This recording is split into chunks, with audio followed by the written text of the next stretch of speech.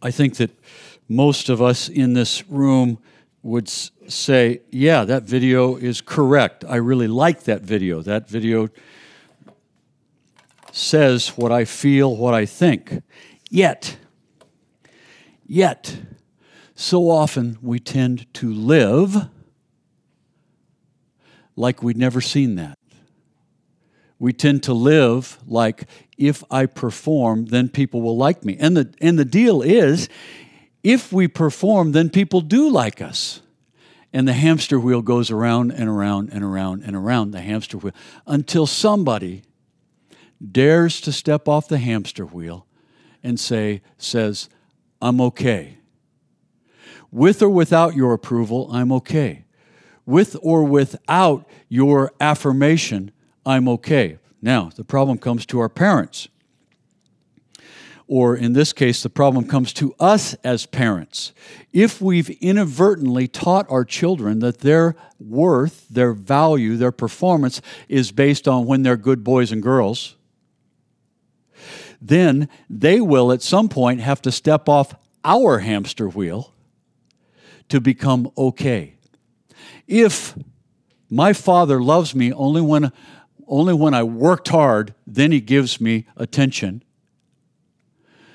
then I'm going to believe that God's love is only when I work hard and do good things.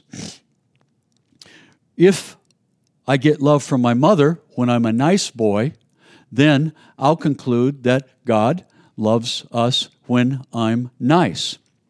The problem is not that we shouldn't be nice or that we shouldn't work hard, because of course we should do those things. The problem is when we make those our core values, when we make our core values about how other people perceive us,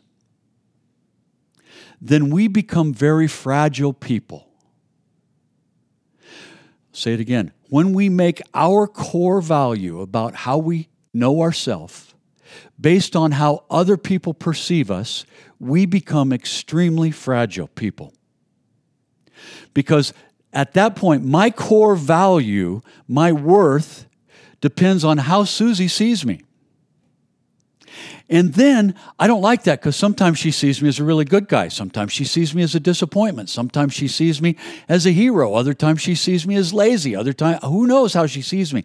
And if I base who I am and my value on how she sees me, I'm going to be running around trying to answer her questions and I'll never be who God wants me to be.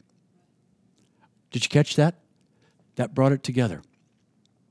Now, what this video does not mean is parents, forget about you, school, forget about you, society, forget about you, I'm going to be me. That's the farthest thing from the truth, and that's just another version of, for example, I met a young man once who was in his middle 20s, and he cussed. Oh, he swore like crazy. And he linked them together this way, and he'd make up other ones this way, and he had his own special ones this way. And every sentence was laced somehow with an adjective to describe something.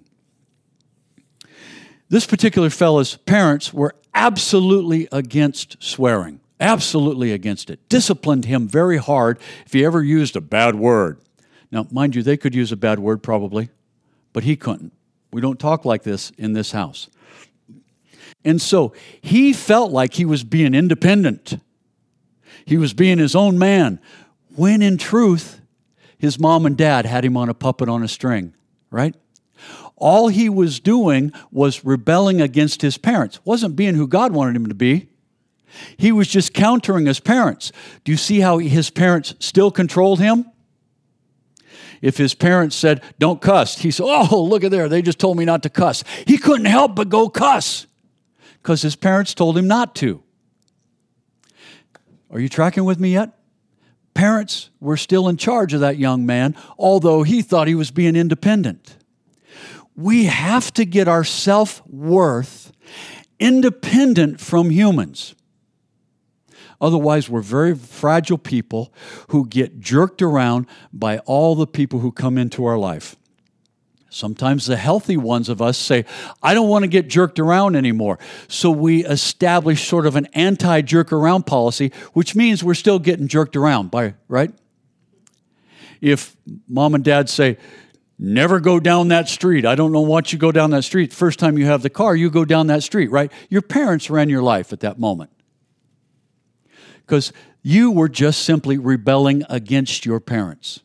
They were in charge. Had they never said, don't go down that street would have had no power. But you were just like a robot and you went down that street. We have to find our self-worth outside of our mom and dad, outside of our friends, and outside of society. Now, we only find it from Jesus. That's the only place to find it. Do we have to conform to society? Yeah. Do we have to turn in our homework? Yes, we do. Do we have to do the best we can at our jobs or we don't get paid? Yes, we do. But those things have nothing to do with our self-worth. Because if they do, if that car wreck happens to you and your life is based on performance, your soul crashes because you can't perform. And the gospel says, I'm going to make you so secure that your soul will never crash. You do your best in school, but if because of parental divorce, if because of sickness, if because you got depressed, if because of hard things in life took you away from class for a week, you come back to class, you got an F in that class, your soul is still okay. But if your soul is only okay when you get A's, you're a very fragile person. If your soul is only okay when you run a 10-4 100-meter dash, then you're a fragile person because life, the world, people can mess with you. I don't want to be that way. I want to work hard for work's sake. I want to sprint hard for sprinting's sake. I want to have a clean house because it's the right thing to do for my guests, not because my worth depends on it. I want to love my mom and dad, but when they get sick, my soul has to be intact. I can hurt and still be okay. I can ache, but I'm still okay. I can suffer extreme loss, but I'm still okay because Jesus makes me okay. Period. If we get our okayness from any other source but Jesus, we're very fragile people. So let's come to Romans chapter 12. I want to give you two visual images, if you will. Now, I'm hoping that you're reading Romans chapter 12 and letting that soak in. If you read it even once a week, you will have the chapter memorized. But we start out, in view of God's mercies, Romans chapter 12, verse 1. In view of God's mercies. And this first image I want to give you is that's going to be the center of our ever-expanding hoop. In view of God's mercies. Then it goes on, the text goes on to talk about us. Second realm. This is God and who He is and how He sees us. He sees us with mercies. In view of that as the core of our being, let's go out now, let's talk about ourselves. Make yourselves a living sacrifice. Then you'll know what God's will is and you'll know how to worship. Don't think of yourselves more highly than you ought, but think of yourselves with sober judgment. Verse 5 and 6. Now, we're thinking of yourself still, God's mercies, those are in view, but now we're beginning to understand ourselves. So we have sober judgment, we're a living sacrifice, we're worshiping, those things are God's will, and we have gifts, and those are listed in the text. We have some spiritual gifts, some gift of giving, some the gift of serving, some the gifts of prophecy, some the gifts of teaching, and so on. So we're learning about ourselves. And then we come to this apex where we bump out into another realm that says, God's mercy, now we learn about ourselves. Boom, here's how we relate to others. Love must be sincere. 4 words. Then we come to our text today, which we really won't make it to because I'm saving it up for next week. So Clay, this will be another torturous week for you as we snail our way through this text. And then we come in verse 14 in verse 9 to other believers, and love must be sincere. Be devoted to one another in brotherly love. Honor one another above yourselves, which is where we're at today. Then we move out to Romans chapter 13. Here's how we relate to the government. It's going to talk about submitting to authorities, and I think you'll find it really interesting how I see that passage. So we've got these circles that keep enlarging and getting bigger as we go out to our realms of influence. One more image. Can you imagine with me, and if your pastor were really prepared, and if we had PowerPoint here, and if you weren't part-time, we would have had some really cool slides, but we don't. But we really had a nice gathering last night. But we don't. I want you to imagine, if you will, a hourglass. Okay? I want to start at the bottom of the hourglass, and I want to put these things. So this is a different way to view those circles. So at the bottom of this hourglass, if you will, is the very basic foundation of this passage, what God is saying, or what Paul is saying here in this book to the Roman church, Christians, the Jewish Christians in Rome, in view of God's mercies. That's the platform that we stand on the bottom of this hourglass, and that's got to be solid. Then we come up. Here's how we worship, living sacrifice, and we've just gone all through these things. And we come up with these things, and then we begin to talk about who we are. Well, in view of God's mercies, now we got our gifts and everything else. In the middle of this hourglass, there's a placard that hangs there, and it says, love must be sincere. So we know who we are now. We know how God sees us now. We know we're not performing, because that's what Romans chapter 1 through 11 was about, helping these Jewish believers in Rome learn how to get away from that sacrifice system and not perform because they've been justified by faith, right? So we come to Romans chapter 12. Take that hourglass now and flip it over. The sand starts to dribble out, right? Because love must be sincere. We flip it over, and now who we are is going to determine, through the lens of love must be sincere, what we do. Today's text: honor one another above yourselves. Be devoted to one another in brotherly love. So this is all under the category of love must be sincere. It's extremely practical, extremely logical. Catch this sentence that I'm about to tell you. First, we have to know who we are. Then we talk about what we do. If you don't know who you are, you don't know what you're doing. You're just being compulsive, going from appetite to appetite, knee-jerking from here, avoiding pain there, running over here, trying to be a hero, whatever it is. If we don't know who we are, we don't know what we're doing. Another sentence, and let this burn into your brain. Right out of this passage here of Romans chapter 12. Who we are determines what we do. Who we are determines what we do. Some people say, I'm not really myself today, I've got a headache. At which point I say inside myself, no, I think this really is who you are. The headache has just removed all the buffers. You can hide behind the headache to say what you wouldn't have said before. You with me? It's not a good day today. I'm really sorry I said that. I wasn't myself. Nah, I think you probably really were yourself. Just the guard came down for a little while. Who we are determines what we do. If you are kind-hearted, you will do kind-hearted things. If you're kind-hearted at your core. If you're pretending to be kind-hearted, then a headache will knock you off your game, and you won't be kind-hearted. Because who we are always shows up in what we do. Being precedes doing. Being precedes doing. Being precedes doing in view of God's mercies. God loves us. That's who we are. Make yourself a living sacrifice. Make yourself then able to worship on that living sacrifice. And we've taught about this. Then you'll be able to test and approve what is God's will, His good and perfect will. Learn who you are. View yourself with sober judgment. Not positive self-image, not negative self-image, not inflated self-image, underinflated self. View yourself, what did I say? Accurately. Tell ourselves the truth about ourselves.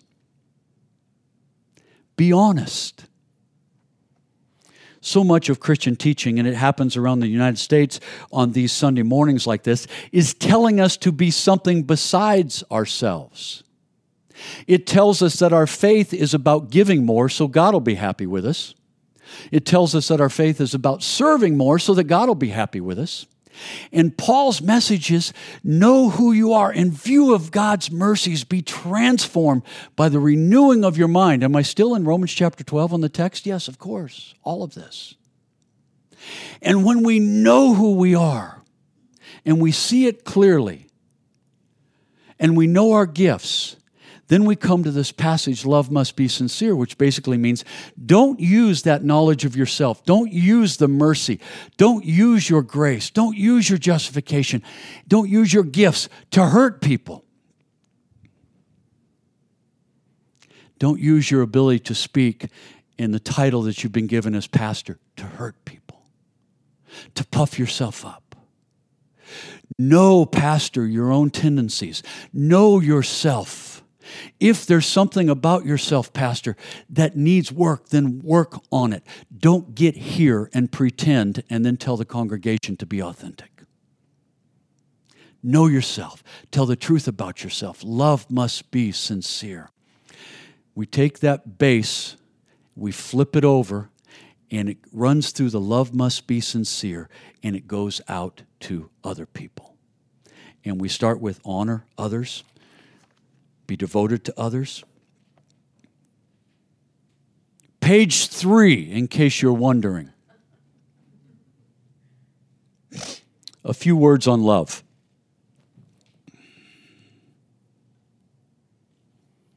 Love is a very confusing thing, not when we write about it. It's not confusing. It's not confusing when we see it in movies. Although for those of us who are astute enough to really feel like we understand love, we watch a movie and we go, that's not love. It's a lot of stuff, but it's not love.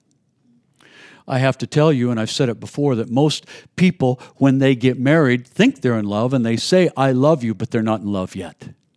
Because love is honed and worked and crushed and built over the years.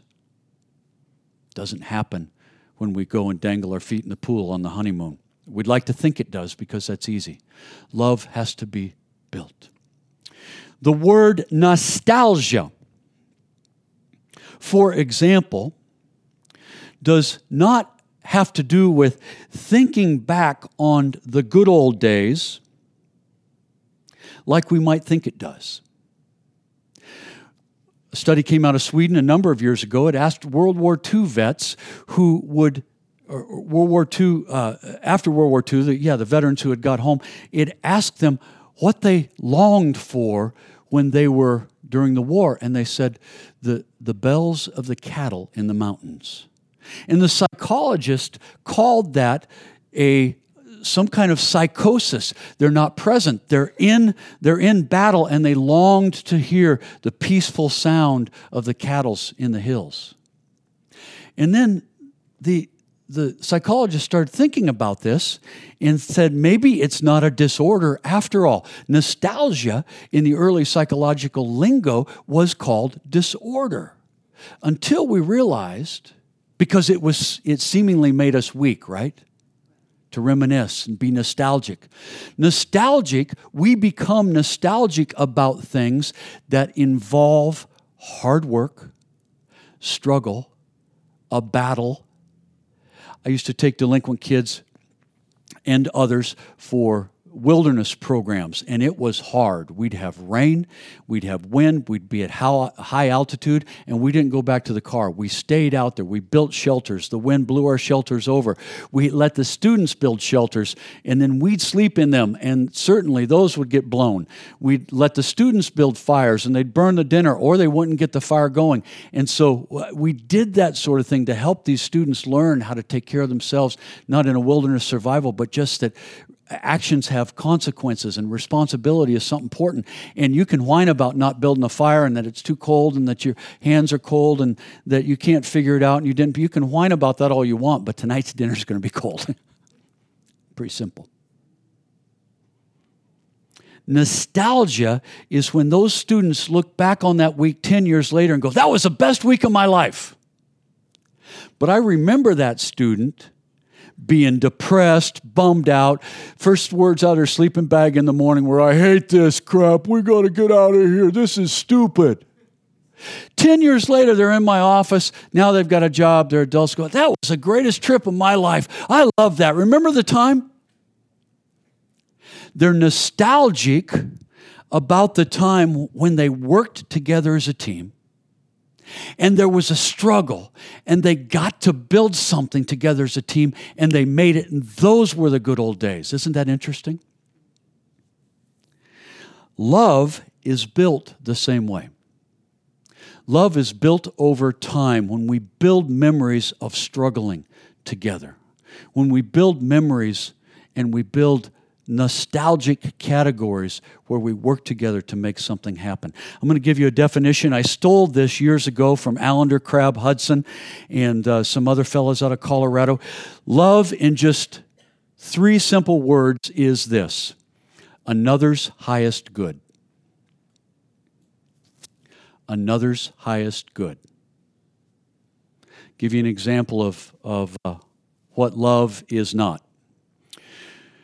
I pull into the auto body shop or the auto shop, and I say, my brakes are squeaking. And it's about $850 to get a whole new brake job for the rig. And he says, well, it's really expensive. It's $850. And he looks, and my pads are worn, the rotor's warped, there's metal on metal. And he says, but wow, that's a lot of money for you. And I go, yeah, that's a lot of money. And he lets me drive off, because he doesn't want to do the hard thing, saying, you need to get these wheels fixed. You're driving around with those kids in your car, and these brakes need to be fixed. Oh, let's take another example. Let's go to the dentist. And the dentist says, I'd love to fix that sore tooth. I know it really hurts. It must be a real struggle for you, I know. But to fix it, I'm going to have to give you this shot. And that shot's really going to hurt. Your toes are going to curl, and you may cry and say, please don't do that. And do your toes curl? My toe. And you may say, please don't give me any more shots. But the shot is necessary to avoid worse pain. But the dentist says, I don't want to cause you pain, so you just go on with that tooth. It'll be all right. I know it hurt. That's not love. Love is doing something for another's highest good, which means sometimes we have to say, you have a form of cancer. And that may not seem very kind to say, but it's love, because it's true, right? And to get this cancer out, we need to do surgeries that will be painful, expensive, and difficult, and leave you with scars. It will be very hard, but we can get this fixed. A loving doctor says that. Am I right? A kind doctor says that. A doctor who cares for our highest good says that. Now, a word on this, and I've said it before, honesty and love are 2 different things, right? Do you remember me talking about this? Honesty is that person in line when you're in a hurry at Walmart. I've learned to say the Walmart since I've come to Oklahoma. At the Walmart, and you're in a hurry, and they're digging through their change purse for those 2 pennies. And I just want to be honest here. I'll pay for the 2 pennies. I got it. Just being honest.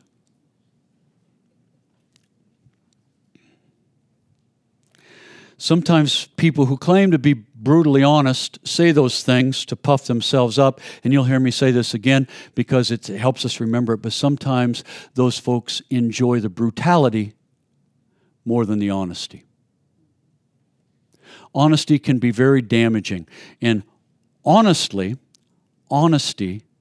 is rarely right. If you want to be honest with yourself. Let's go back to the sober judgment. View yourself with sober judgment.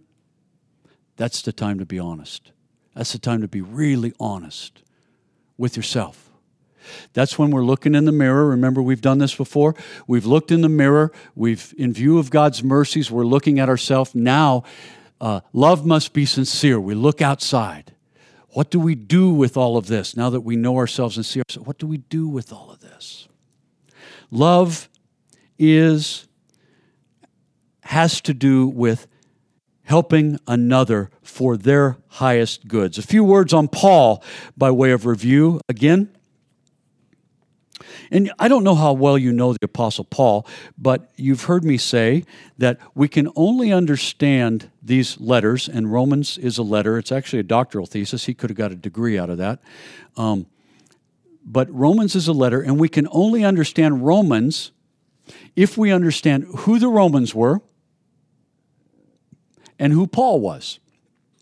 Each letter in the Bible needs to be understood from who's the guy who wrote it and who was he writing to.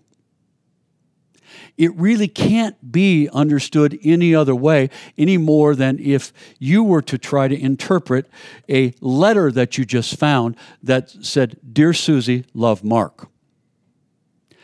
If you found that letter and said, "Oh, this is for me," you'd be in a fantasy world. If you said, "Oh, it's nice, I get it, I understand that, I wish I had someone write me a letter like that," then that's a different understanding. But if you said, "This letter is to me," you'd be wrong. That letter's to Susie. And to understand that letter, you'd have to know me. You'd have to know my world, some of my inner life. You'd have to know where I live, and you'd have to know something about Susie and her living conditions, and then we'd be close to maybe being able to understand the letter. So if I said to you, "That moment, sweet Susie, was as tender as coffee on the deck at 7 o'clock on June 3rd. For those of you who have been to our house and know what the weather is like on June 3rd in southeast Oklahoma, and know the kind of coffee that we drink, which isn't that stuff, and know what our porch is like, and know what our view is like, then, Clay, you get that a little bit, right? You don't know what we talked about yesterday evening or last night, but you get the imagery. We have to understand where Rome was, what Rome was about, as much as we possibly can. I want to tell you, I don't understand World War II as deep as I'd like to. I don't understand the Vietnam War as deep as I'd like to. How in the world am I supposed to unravel this? Written in several languages by so many men. So as your pastor this morning, I want to tell you, I hope I'm doing a good job unraveling this. Anyone who says they've got it unraveled, don't trust them. Can I say that? Don't trust them. That was pretty strong. For those of you watching on the podcast, yep, I said it. A few words about Paul, because he's going to say some things here that are a little bit relevant to us. Paul had his conversion a couple years after Jesus was crucified, so he wasn't around, somewhere around 31, 32 A.D.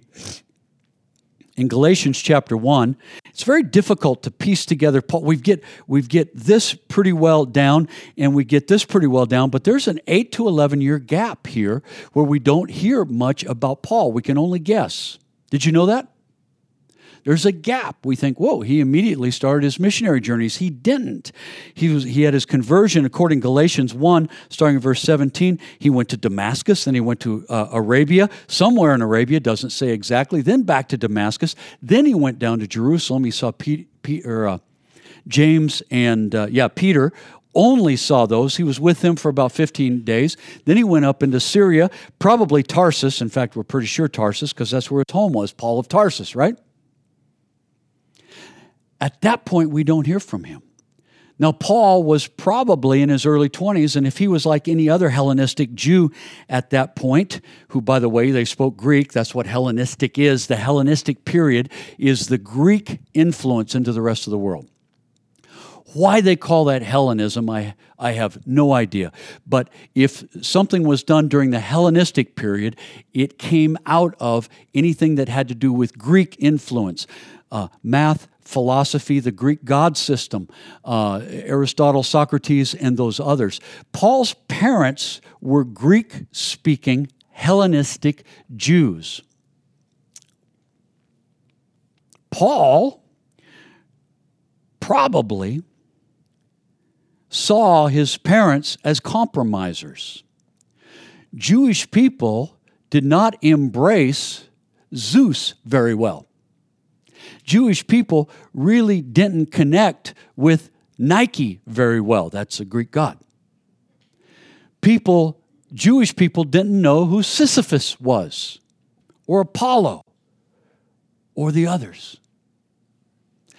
Paul's parents did. They were influenced heavily as Jewish people, influenced heavily by the Greek society.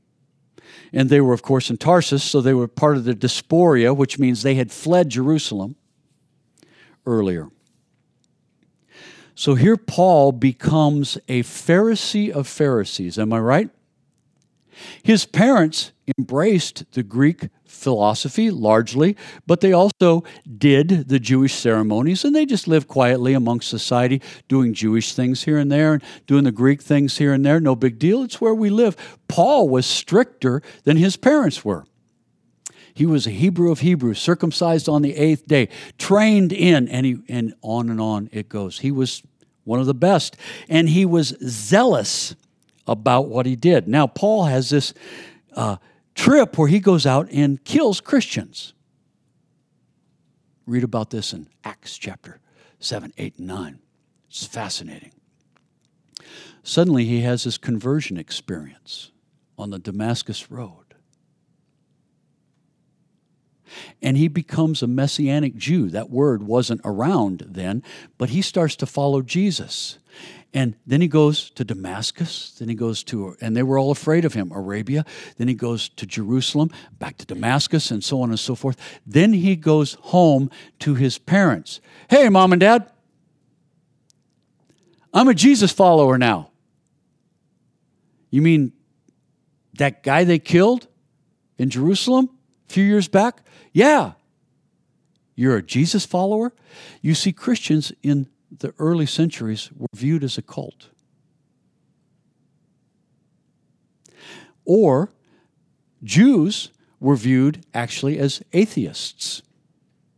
Because the culture had many gods, especially the Roman culture. And then you throw in the Hellenistic people, so you've got these gods of this and that, and then you throw in the Greek system, and you've got this and that. And there were lots of gods, and the Jewish people said, no, there's one. So it was believed during those times that the Jews don't have a God because there's no statue. There's no image of them. They're atheists. They don't have a God.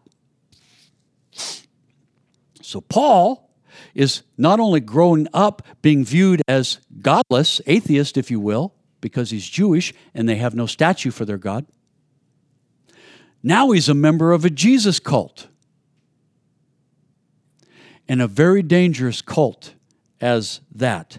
So he goes home at this young age, and had he been like most young men in those days, he was probably betrothed to be married.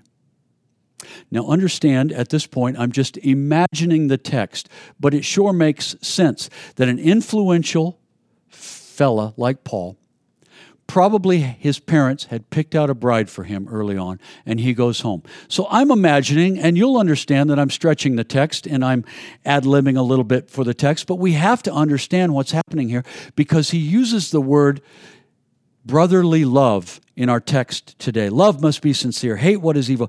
Cling to what is good. Be devoted to one another in brotherly love. And I'm going to propose to you this morning, it's conjecture that Paul didn't know brotherly love. I think he went home. And he was there for 8 or 10 years. I think he went home and his parents said, "You're not one of us." Understand 2,020 years ago, ancient patriarchal Middle Eastern society. If you weren't one of them, they cash. We see what they do today, right? Imagine back then when there were no society, there was no YouTube. We couldn't film it. I think Paul was ostracized and cast out of his family. That's my hunch. I think Paul went home and got broken-hearted. That's my hunch. And out of that broken heart, he struggles in Tarsus, does some missionary stuff while he's there, most scholars believe. But out of that broken heart and loneliness, he writes to the Romans and he says, "Be devoted to one another in brotherly love." He wasn't just throwing that out as a platitude like a grandma might throw out at dinner. Y'all love each other, take care of each other. And she means it. Now let's have Paul stand in front of us, a man with no family, a man who suffered being rejected in his hometown. And he says, "Ladies and gentlemen, be devoted to one another in brotherly love." That comes from a different energy, doesn't it? It comes from a different place. He's saying, I don't get my approval from my parents. They cast me out. I don't get approval from my old friends, the Jewish zealots and Pharisees. They've cast me out. The Christians are afraid of me.